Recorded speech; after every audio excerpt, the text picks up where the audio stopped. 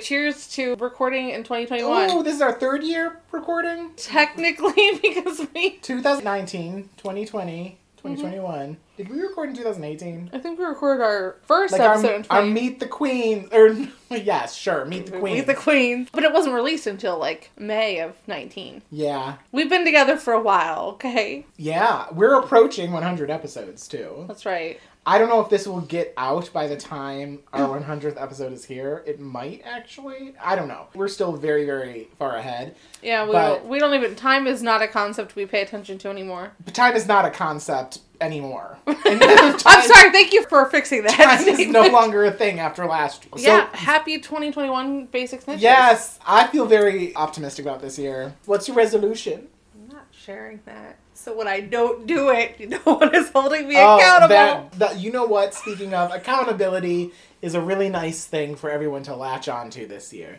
If you know, you know. And guess what? You probably know what we're talking about here. We don't really need to get too much more into that. Inauguration Day will be here soon, and it will be lovely. Meanwhile, Adam's also calling me out for my bullshit because he knows I didn't even make a resolution because I knew I would break it. Hey, guess what? You can choose to change yourself anytime that you want. That's right. People say new year, new you. I recently saw something that was new year, same old you, working on yourself in your own way at your own pace is perfectly fine. That's very wordy.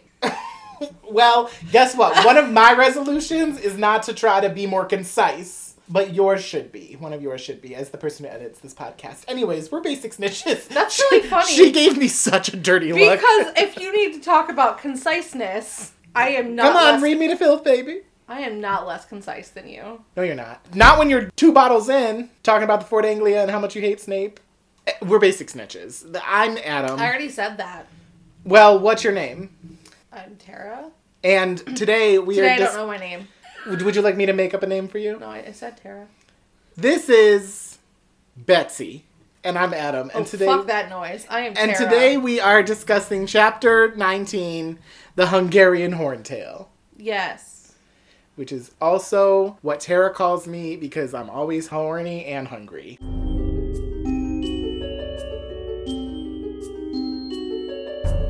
Who did the things in the last chapter? Oh, the winners of the last chapter, I forget the name of it, or Hermione and Hagrid. Oh, Wing of the Wands. Wing of the Wands. Hermione and Hagrid. Who will win? Yeah! That's a good. I like it. Of course it's Wing of the Wands. It's Dick Jokes coming. You know how long it's been since we fucking recorded that? Usually we record every 2 weeks. We took a week off. But we're still ahead. Who lost? Ludo Bagman. No. Was Ludo Bagman in the last chapter? No. Ludo Bagman was not... Well, yeah, he was, but he didn't lose. He was fine. That was a good chapter for him. He was doing Ludo Bagman shit where he's fun and jovial. Rita Skeeter. Rita Skeeter lost? Oh, yes. I guess that kind of makes sense. She, took a minor in the closet and started interrogating him. How does she not lose the chapter? There. You sent me a thing. Let's see if my phone decided to receive it. Also, before we get into it, because I'm sure we're going to talk about it several times, Tara has a nice spread of snacks, and we have 8 bottles of wine to drink. So, get ready. This is probably going to really be our last episode, because we're going to die. Yeah, my snacks are not fancy like when Adam makes No, snacks. I disagree. I think that this is lovely. Oh, well, thank you. I'm also wearing my Triwizard sweatshirt. I'm wearing my Can You Not sweatshirt. So we're basically ourselves. Exactly. Like but yours is... Well, I was going to say yours is more in the theme of the book, but mine is in the theme of the movie. Perfect. We'll get there. We did this. Okay. Fucking Anyways, let me read this thing. Chapter 19, The Hungarian Horntail. Rita Skeeter's article about the Triwizard Tournament, Harry, has been published, and the students are now even shittier to him than before, if that was possible. But you know who is not shitty to Harry? Hermione, duh, because she is the very best ever. Oh, also Cho Chang. She is nice to Harry and even tells him good luck on the first task. A few days before the first task, Hermione and Harry go to Hogsmeade together. Hermione suggests meeting up with Ron, but Harry, who is super fucking grouchy through most of this chapter, shoots that idea down. Instead, he makes her go everywhere with him while he hides under his invisibility cloak, and it just looks like she's talking to herself. They do meet up with Hagrid and Moody. Now, honestly, this is a real party. And Hagrid invites Harry on a late night stroll in the woods. How romantic. I added that. Oh, it is romantic. I didn't even mean that. I meant it between Harry and Hagrid. Actually, it turns out that he's invited Madame Maxime on a late night stroll. Here he is basically tagging along, which is super awkward until they get to where they are going. And then Harry runs away screaming while Hagrid and his French bonbon fuck. Just kidding. But there are dragons out there, and they are apparently the first task. Should be easy. Harry leaves before he can witness Hagrid commit dragon egg theft. On his way out of the forest, he runs into Karkaroff, literally. So, every fucking body is a goddamn cheater. Cool. He runs back to the castle in time to meet Sirius, whose head appears in the Gryffindor common room fireplace. They have a lovely chat about how Karkaroff used to be a Death Eater and how Bertha Jorkins was an idiot. Then they are interrupted by footsteps. Sirius's head disappears just in time for Ron to appear. He and Harry are both little bitches, and everyone goes to bed mad. The end.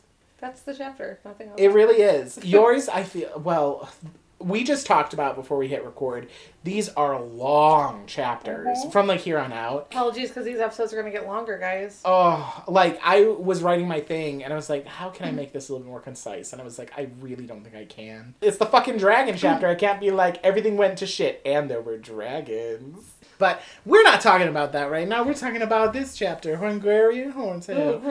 What the hell did I just say? I just knocked my book off the couch. This is the second time I've thrown this book on the floor today. She was reading it early and she was like, I'm sick of this shit.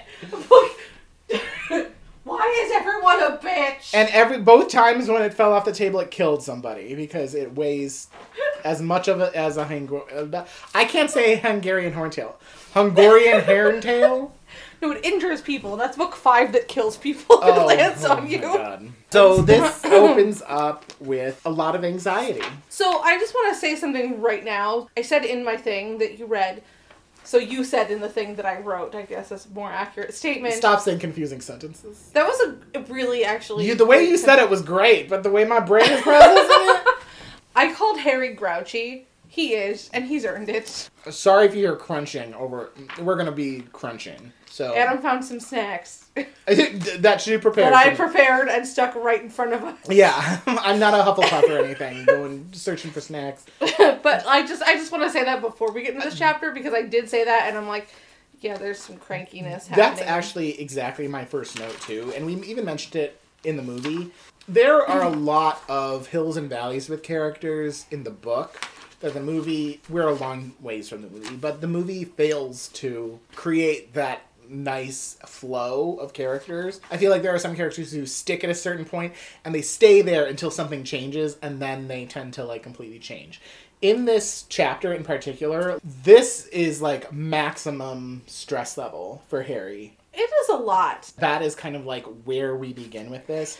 Like, it's not just the stress of school plus, oh, now you're a champion and it's possible that somebody is trying to murder you and your scar is hurting, but also at this level where hormones are brewing and stuff, we need to remember that we're at that point. A lot of it is also the judgment of your peers, and that can be very, very difficult too. Oh yeah, especially for a 14-year-old. Harry's a good guy. He's a good kid. He's a sweet kid. He is actually in tune with other people. So when people are coming for him and being rude to him when he's literally done nothing to deserve this, as a person who sometimes feels, wow, people are not being nice to me and I don't understand why because I've done nothing. Mm-hmm. Like, I think we've all been in situations where, like, someone is just having an off day or someone's just actually a crabby bitch all the time and they're treating you like shit and you've done literally nothing. That's where Harry is a lot of times in the series. Plus, everyone can see these circumstances that just highlight him that he didn't ask for. And this is just more of that. So on top of all of the stuff you mentioned,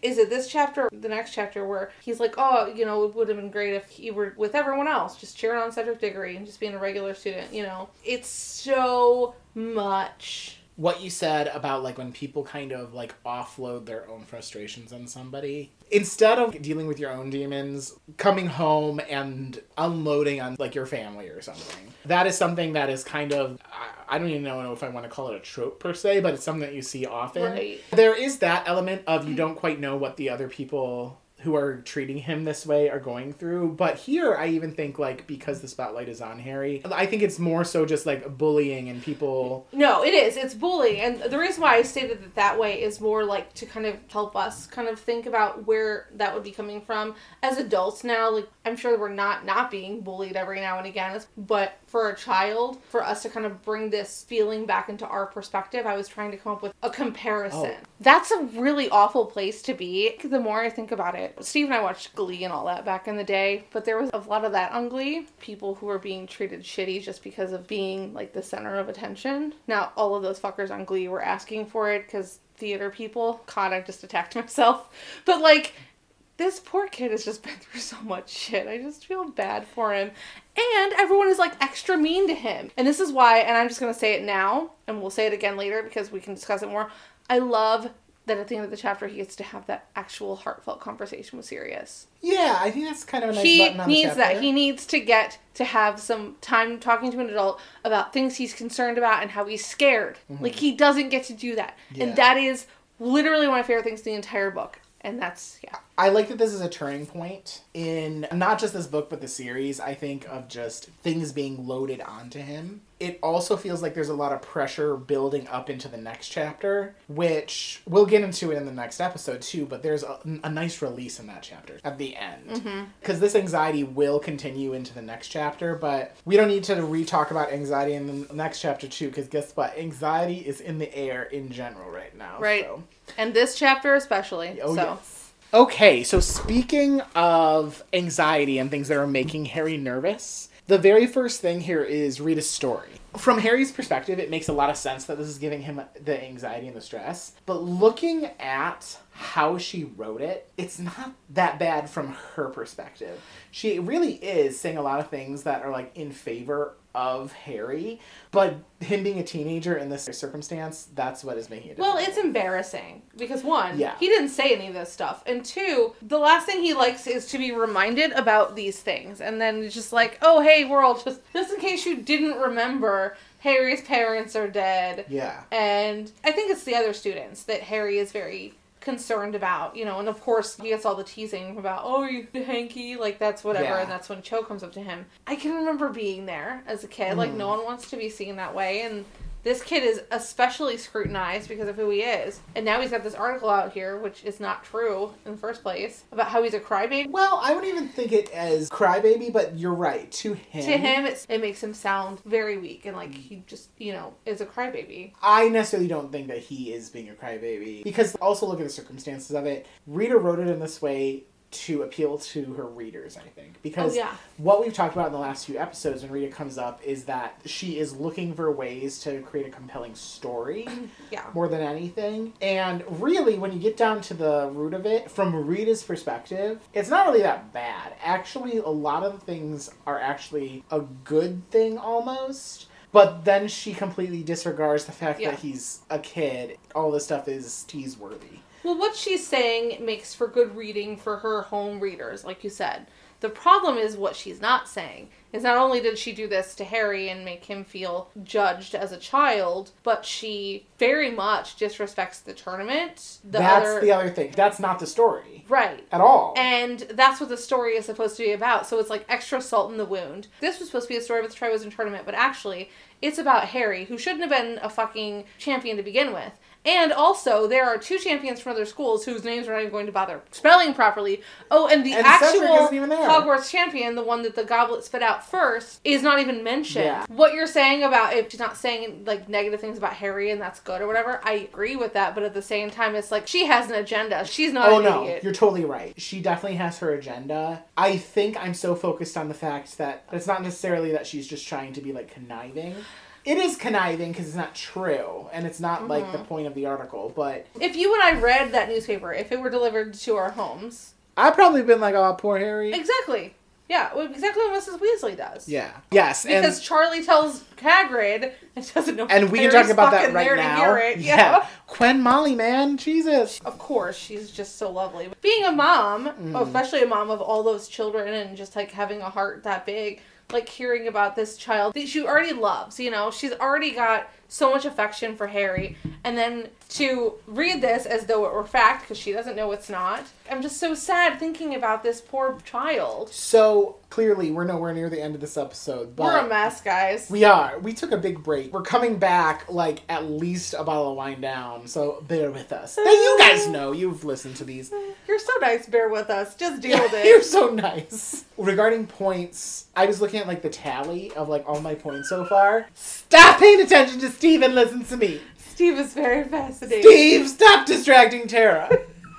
Molly and Arthur both are, like, at the very top of this list. My points are rarely a testament to anything except for what I think and what I feel. I do think it's sort of a testament to, like, how much they've stepped in as parents. Just filling that role for Harry. To an extent, I mean, like, obviously as we get further into the series, like, the importance of Lily and James come up more and more. But...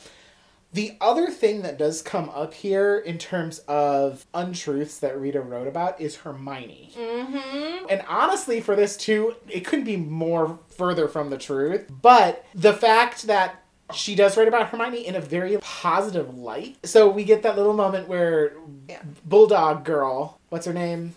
Pansy Parkinson. Fuck that bitch. Pansy Parkinson is like, pretty compared to what? I'm like, bitch, you're a Bulldog girl. Shut the fuck up. She's very rude. Oh, the other thing that this brought up for me is how much people are talking about, like, who's handsome or pretty. There is a lot of, obviously, Victor going around that. Victor's, like, the handsome one.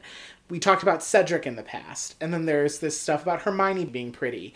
I mentioned hormones earlier, and it really does show, like, how much these kids in this state of their life are obsessed with looks and like putting up an appearance and stuff, which I think is clever based on their age range, but it's also like, wow, like it's really coming up a lot. Preparing us for the Yule Ball. Reading this chapter this time around, I forgot that this is the part of the book where Rita mentions Hermione.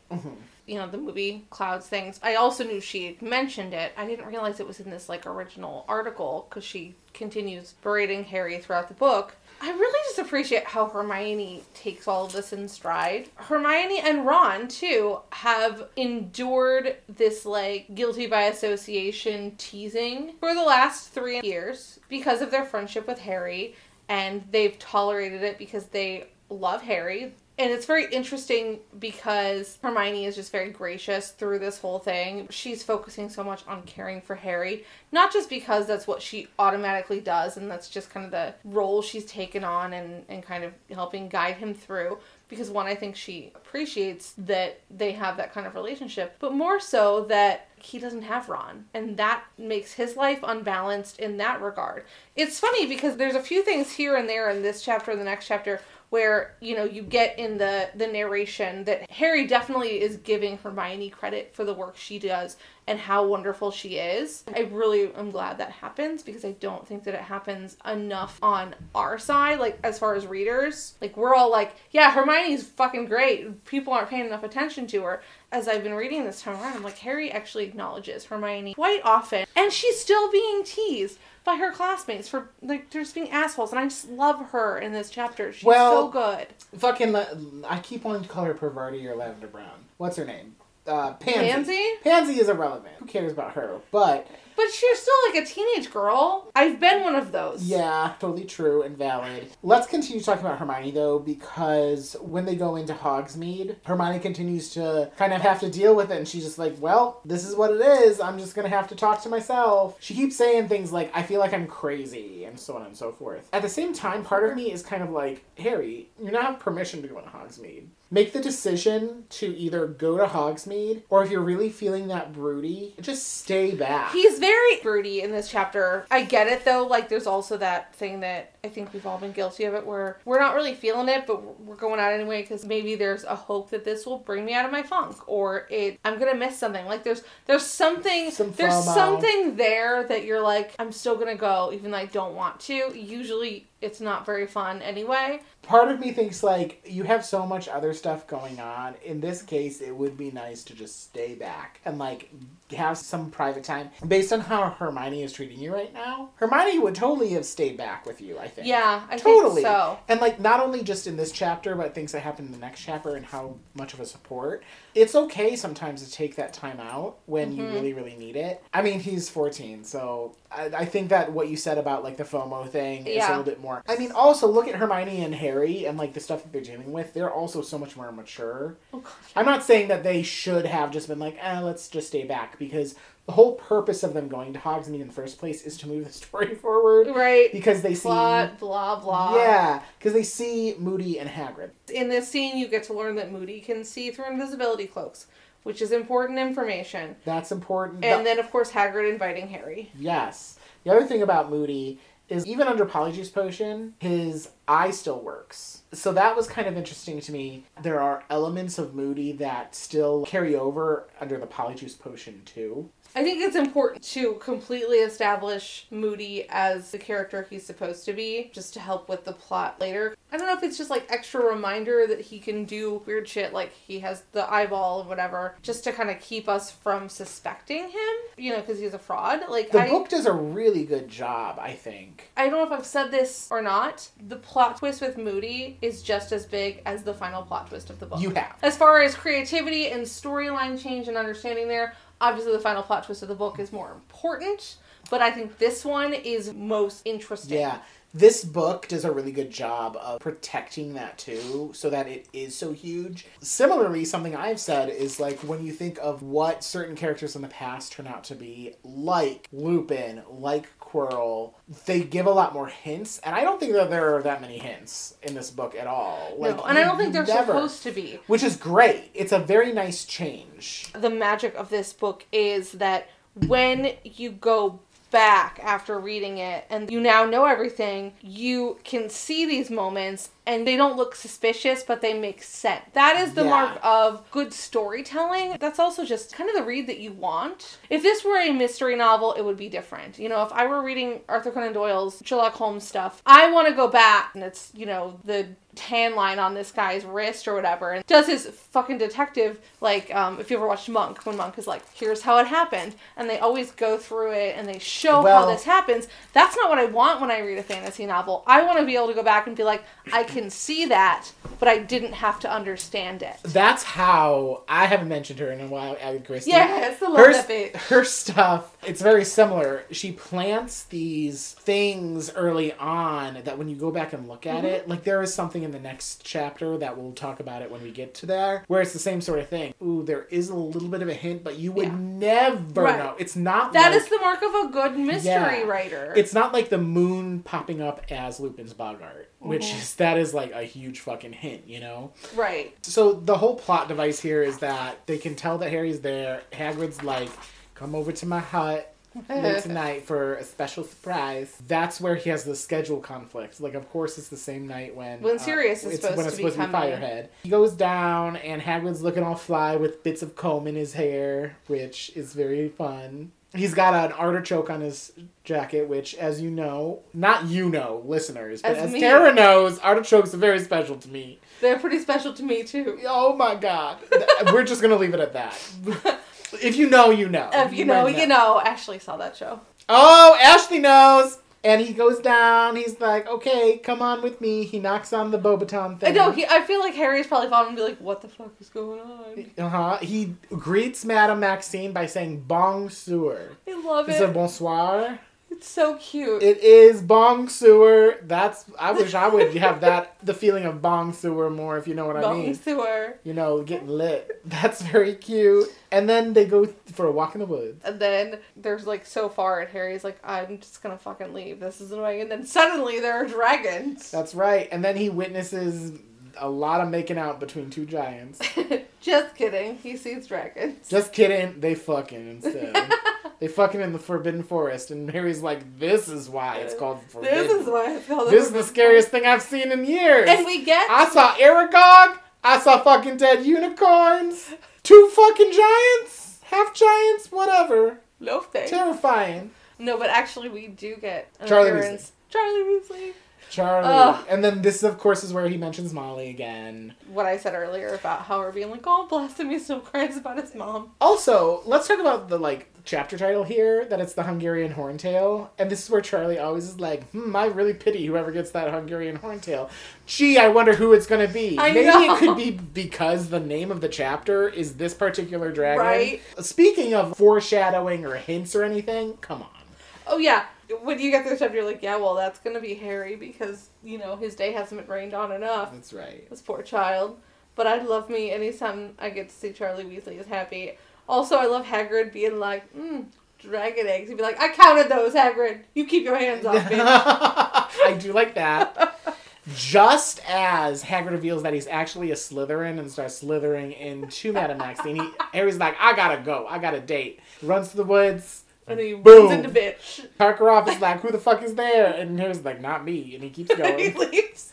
And then Harry's like, everyone's a goddamn cheater. It really, that moment is I think back to when Barty Crouch Sr. was like, no help from fucking teachers. They are going out of their way, especially Karkaroff in this instance. Oh, yeah. But Hagrid too, he just showed two champions essentially. I mean, Hagrid wasn't thinking. This is on brand for Hagrid. As far as Madame Maxime goes, Hagrid is not thinking. At least, not entirely. I think Hagrid's not a fucking idiot. I think you're right about Madame Maxime. She's probably thinking she'll probably tell her champion, but he's excited. This is the thing that excites him. And for Madame Maxime, he isn't thinking, but it's more like, I just want that puss. Right, and he's like, well, I'll show her this because I like What her. if Madame Maxime is the one who has a big old spider puss? I don't want to think about that. Oh my god. What is spider in French? Alexa, what is spider in French? I don't know what spider in French is. I don't either. I mean, but Hagrid definitely showed Harry because he does care about Harry.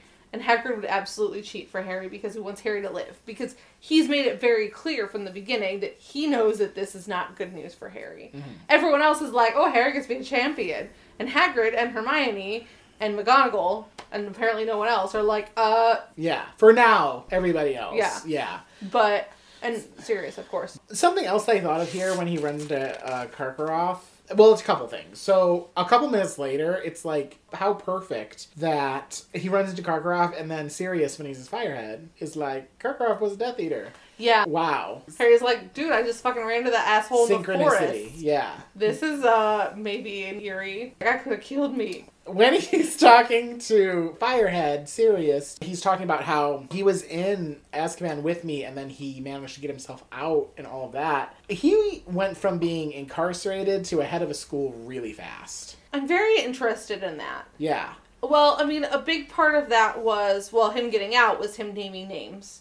Mm-hmm. Which we get more of his story later. Sirius tells Harry here that Karkaroff has been teaching dark arts to anyone who can. And we finish this book and we learn that Krum is not a dark wizard. No. So, to me, that makes me think that the Durmstrang students, they're not all getting this kind of education. He's probably got a very small group of students if he's teaching them this. Yeah. And this is probably just the shit that Sirius hears. But more so, I think Grindelwald went to Durmstrang. Yes. So maybe Durmstrang's just always kind of been shady as fuck. Maybe. Or and the good students are just trying to get through their lives. It also could very well just be a rumor. Well, and he was in Azkaban. Moody caught him. Moody was an Auror for the Ministry of Magic. That's London. This is over Bulgaria, whatever.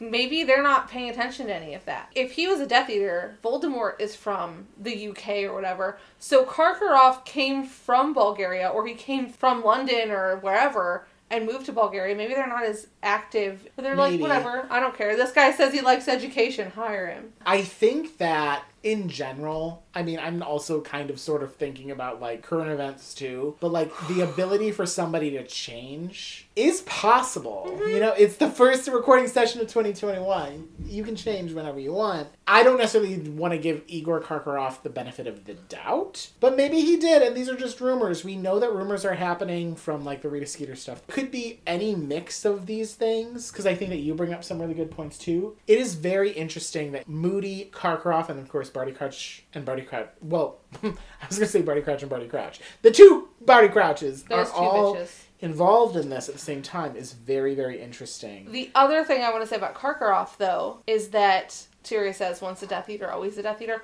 Karkaroff turned on all these Death Eaters. he ain't gonna be welcome back. Okay, that's a really good point that I'm not thinking. Karkaroff is a fucking dead man. Yeah. I mean, and he doesn't die in this book, but guess what? He ain't making it very long.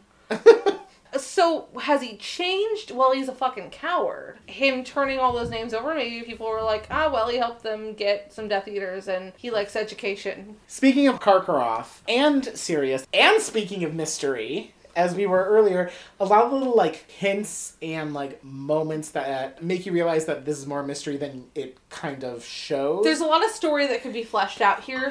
From what Sirius says. Yes. Of course, mentioning all of those people is a big thing. Moody being attacked is another one, which they didn't really get into previously. Even like when I originally read it about the whole garbage bins thing or whatever. Well, that's not necessarily something Harry would be updating Sirius on anyway. Sirius clearly learned that from someone else, probably Dumbledore. And actually, it's funny because the last time there was a Firehead, that's what they talked about. The Firehead conversations. Yes, Firehead conversations. Are the ones that involve, like, Moody fucking up some dustbins. But also the assumption of, like, Igor putting his name into the cup. And the other thing that I don't even have written, but I'm glad that you mentioned in your thing, was the Bertha Jorkin stuff. Because that has been this thing kind of, like, in the background that and nobody has really, like, focused on.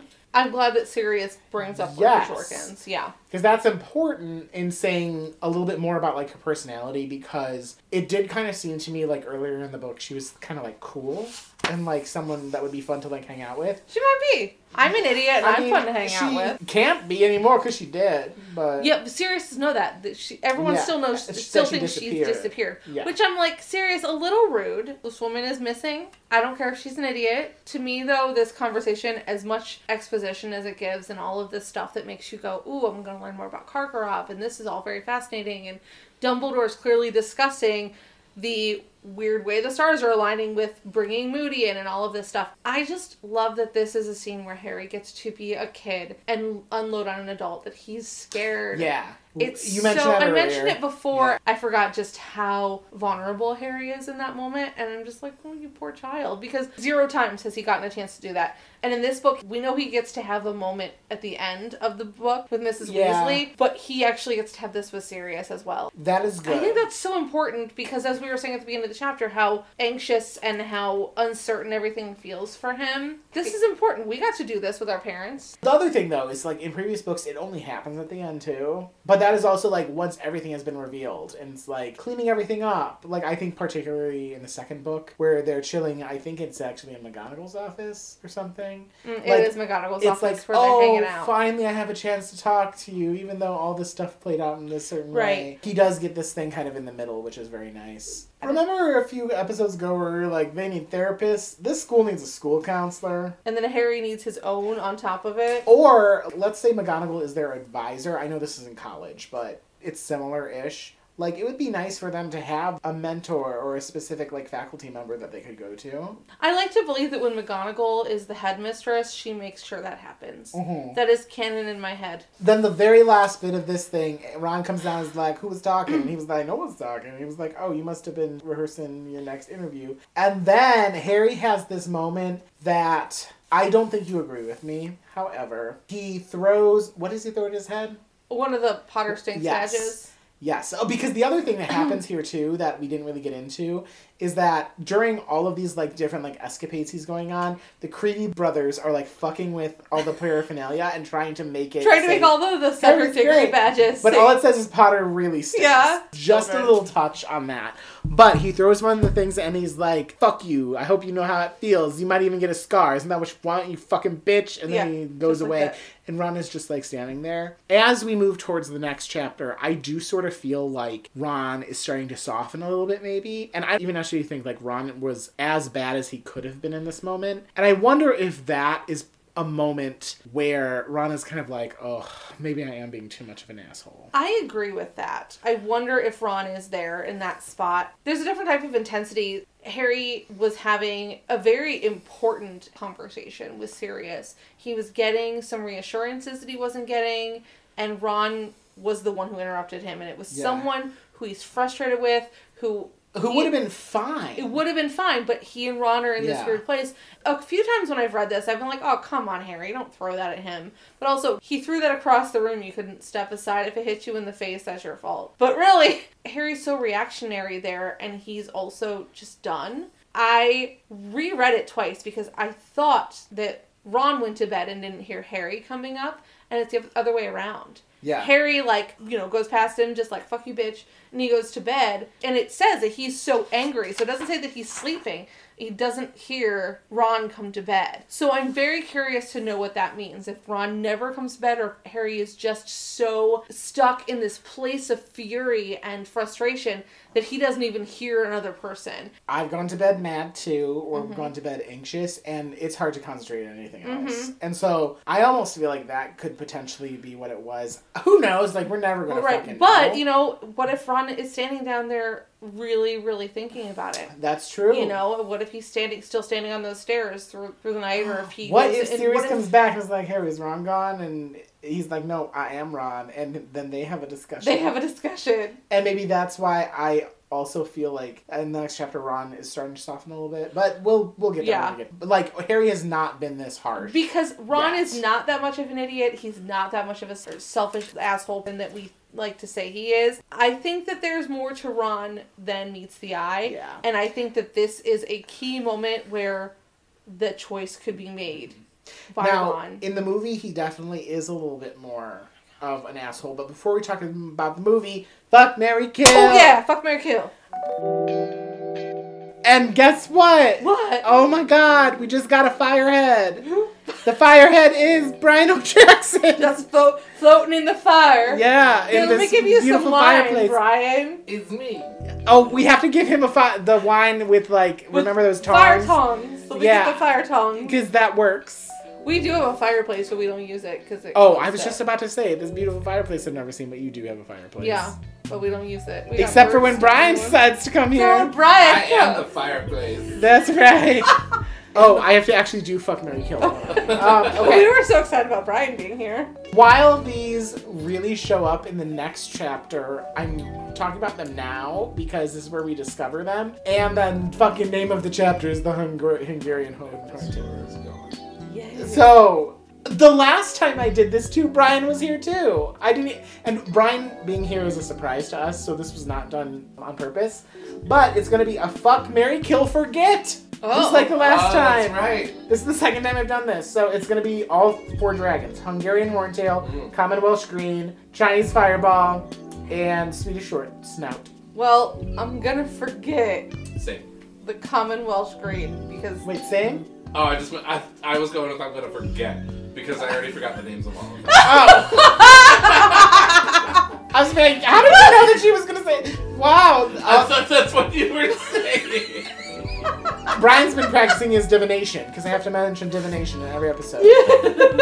He's had a glass of wine, folks. I've had a whole glass. He legit just got here He is behind. minutes ago. You behind. Yeah, we have an entire bottle on you. Oh, yeah. Okay, so I'm going to forget the Common Welsh Green because it sounds like it's just not that interesting. It's called a Common Welsh Green. Okay, that's fair. Again, we don't really know anything about these dragons, so I'm going off of their names. I'm going to kill the Hungarian Horntail because he sounds terrifying. Okay, yes. I'm going to fuck the Chinese Fireball because that sounds like maybe he could be... Because ball is in the name. Yes, that's what it sounds like a fun decision. Tara's Right? likes ball. And then I'm going to marry Chinese the Swedish Fireball. Short Snout because... It I don't sounds know. cute. Yeah, he does. My answers are exactly the same. So, okay, mine are not exactly Yes! the same. I am going to say marry the Swedish Short Snout. The Swedish one. The Swedish one. Because that sounds adorable and Swedish. Can anybody talk in a Swedish accent? I am a Swedish Short Snout. No, that didn't work. No. If They talking like kids. I hear Swedish, I immediately just think, my name is Ulla Inga Hansen Benson Jonsson Talen Harlan Swanen Swanson. Beautiful. That was really good. Same as you, I'm going to forget the one I forget. Yeah. Forgettable The guy because Commonwealth he Green, common. because it just sounds basic. Mm-hmm. I'm gonna kill the Chinese Fireball Right. because I want to fuck the Hungarian Horntail. Because that bitch is wild. Because we did already make a horntail horny joke. So, but there Because is I want that horn in my tail. That was a spiky that was gonna disembowel your ass. Oh my god. But that was a wild bitch. Wait, instead of forgetting one of them, can I kill the Commonwealth Queen and have a threesome with the Chinese fireball and the Hungarian hotel? You sure can. Every Wow. time you're on this That's my podcast, you want to choice. fuck multiple people at the That same time. is my choice. So, I'm having a That threesome sounds like with the a Hungarian threesome that could hotel be fun. and You the go ahead and fuck Chinese 2 fireball. dragons. Okay. We done did some things to So dragons. that, yeah. Let's talk about this movie. Yeah. Okay.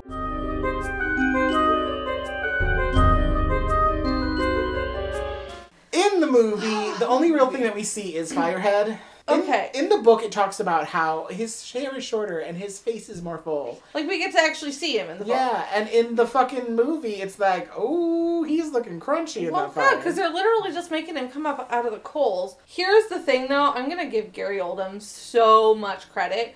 Because even though I hate how they make the scene so much different as far as their conversation, what he's trying to say in that scene and how it's portrayed, you can still get all of the acting you need. So you just get his voice and this like weird embers of his face talking to Harry, and he's still golden. That being said, I hate how it's changed to this like, Harry, you're in danger kind of thing. What did you say his name is? Gary Oldman. Isn't it Gary Oldman? Is it Oldham or Oldham? It's Oldman. spelled like old man. I don't know. That was Gary Gary Oldman.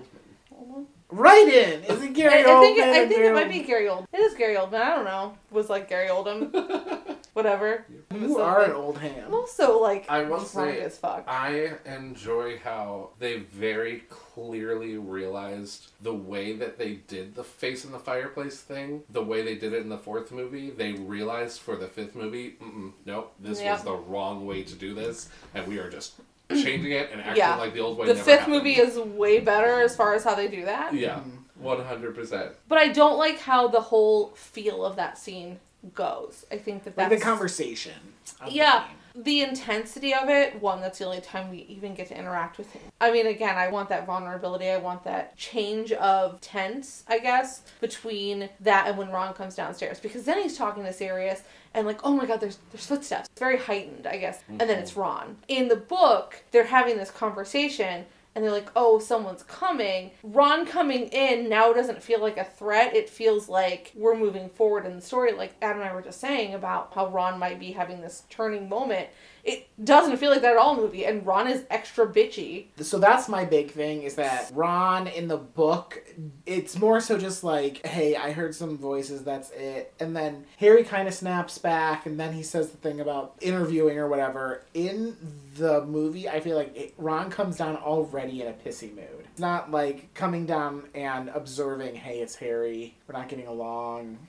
It also just feels suspicious. So in the book he says, does he say in the book, like, I was wondering where the fuck you were, basically? That's verbatim from Yeah, the book. exactly. Because Harry's like, what are you doing down here? And he's like, I just wondered where you... Never mind. So you get this Ron- feeling that Ron is kind of curious about what the fuck's going on with Harry. But in this movie, he's just like, oh, you pressed him for your next interview? In the book, actually, Harry is a little bit more aggressive than Ron. In the movie, I think Ron is more aggressive. Yeah, well, Harry is very defensive. Well, he has reason to be in both cases. His defensiveness makes more sense when Ron is also being a bitch. And Ron starts off being like, I was just... And Harry's like, but I'm being a bitch about this. And in the movie, yeah. Wait, what was he like I can't again? do it again. And then in the movie, it's just Ron just being an angry little fucking bitch. So let's talk about, speaking of this other little scene that happens in between that isn't in the book, right after this, where Neville's down by the lake and he's like, oh my god, look at this amazing creatures from the water that are probably plants, because it's me, Neville Longbottom. Harry's just chilling there. He's like, I ain't got no other friends. And Hermione's busy. And Ginny and Ron come down. And With they Hermione. are doing this like game of telephone right there. And this is where we get Hermione's, I'm not an owl and everything. Yeah. This is another instance So where add I'm it just into like, the fucking movie. why did But you it's a add really this? funny scene. I'm not mad about it. It's a funny little scene, but I'm like, there are other things that you cut. I would like the scene better if Ginny and Ron weren't there. Because then you could have Hermione like being like, I don't know, I'm just trying here. Speaking of, like, actors being more, like, aggressive in the movie, we talked about this already earlier, how Harry is, like, where he needs to be, at the right level, I think. Yeah. Whereas For the Hermione most and part. Ron both come off a little bit bitchy. They're extra bitchy. Hermione The especially. first part of the movie, I think that it evens out after we get through the first task. What we didn't talk about is the scene where Harry gets to see that there are dragons coming for him. Oh, yeah, that's right. That happens too. And we get to see fucking Madame Maxime in her regal as fuck costuming. And she's got these, like, ostrich feathers. Looks so good. Mm-hmm. Oh, I love that bitch. Honestly, like, Hagrid's costuming matches up really well. He doesn't have the bits of comb in his hair. That's fine. I love the banter there. When we get sassy Hagrid, my life is complete. He's giving him all kinds of shades. He's like, are you wearing... What's the flower? Did you comb your hair? And he's like, you could do that yourself. I can comb my goddamn hair if I want, you little bitch. But then Hagrid's like, well, would do you some fucking good to comb your hair, you bitch. And I'm just like, yes, Hagrid. Yeah, because his hair is shaggy as fuck. Don't get Charlie Weasley. We don't get Charlie Weasley. Still mad. That's what I was going to say. We don't get Charlie Weasley. Ever. And then Harry... Also, those cages, those fucking dragons... They're like flimsy as fuck. Small. They're small and they're flimsy as fuck. Those poor little dragons. The Hungarian Horntail is like shaking and that thing is... I don't know how he hasn't murdered everyone. And then luckily, Harry again decides to leave right when they start to fucking work. He's like, I can't do this.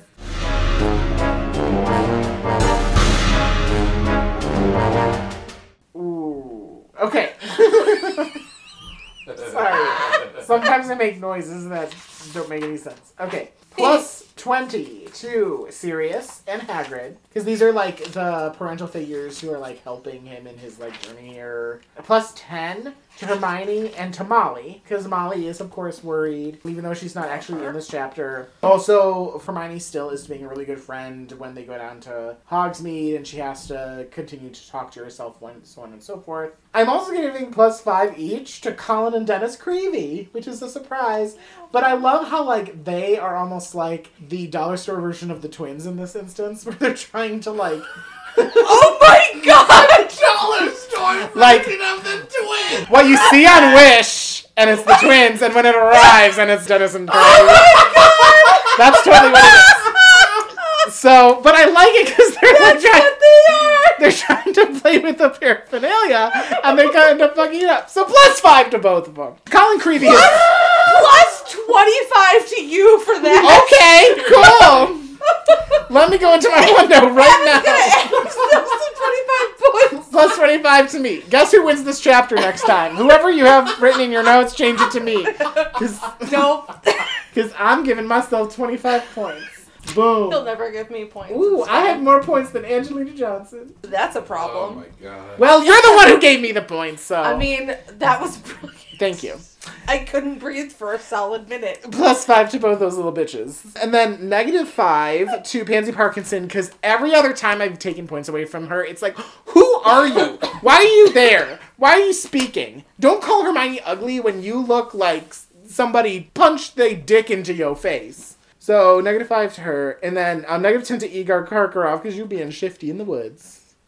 You're trying to go and watch Hagrid and Maxime fuck. And that is really disgusting. So, to recap, that's 25 to me, 20 to Sirius, 20 to Hagrid, 10 to Hermione, 10 to Molly, 5 to Colin, 5 to Dennis, negative 5, the bulldog bitch, and negative 10 to Igor. So that happened. That happens. The next time, we're finally here. It's chapter 20. The first task. They're dragon bitches. Yeah. There are 4 of them. But if you forget about the Commonwealth screen, it's fine, because we all do. Well, that's right.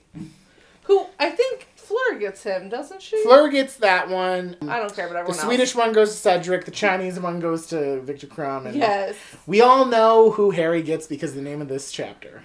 So yeah, we'll see you next time for the first task, chapter 20. Yep. Brian will still be here. He just got here. We're going to eat some pie and wine. Yeah. Now we're going to eat the wine. We're going to eat the wine. Bye. Bye. Bye.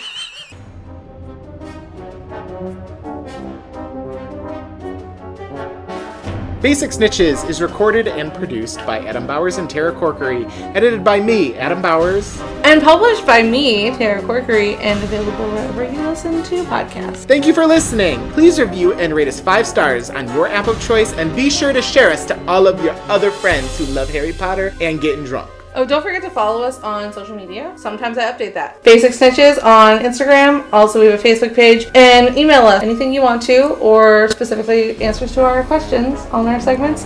BasicSnitches@gmail.com. But don't send us dick pics, please. That's nasty. But do send us liquor. Thanks. Yeah. Aloha Mora! Oh, now people can get into your house. They're in their toe, but they don't matter because now you're a water goblet. Bye. Bye.